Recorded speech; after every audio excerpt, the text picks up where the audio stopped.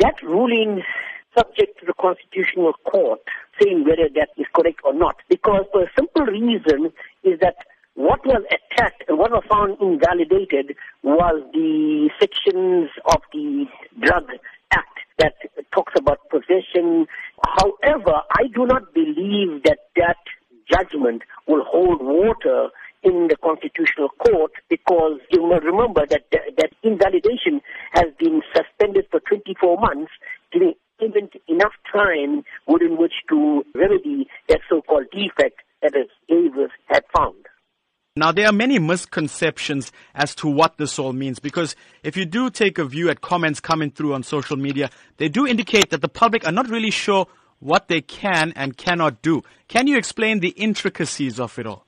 I'm going to say this very clearly, and listeners take notice of this. No, you will not be able to possess Dagga or cannabis or possess it for personal use. You won't be able to grow it in your backyard or in your front yard, wherever it is, without any legal implications.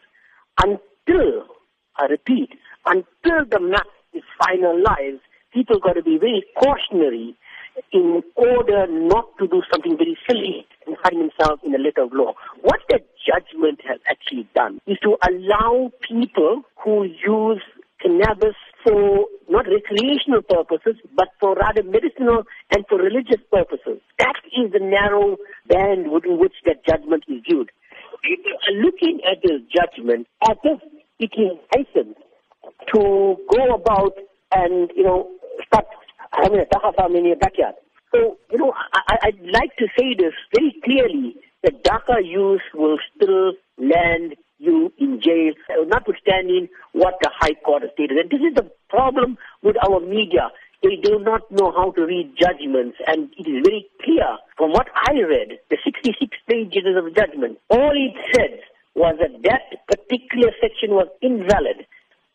The High Court in Cape Town has given Parliament 24 months to amend sections of the Drug and Drug Trafficking Act. So the wait now begins for cannabis consumers. But do you think this will ever come to fruition?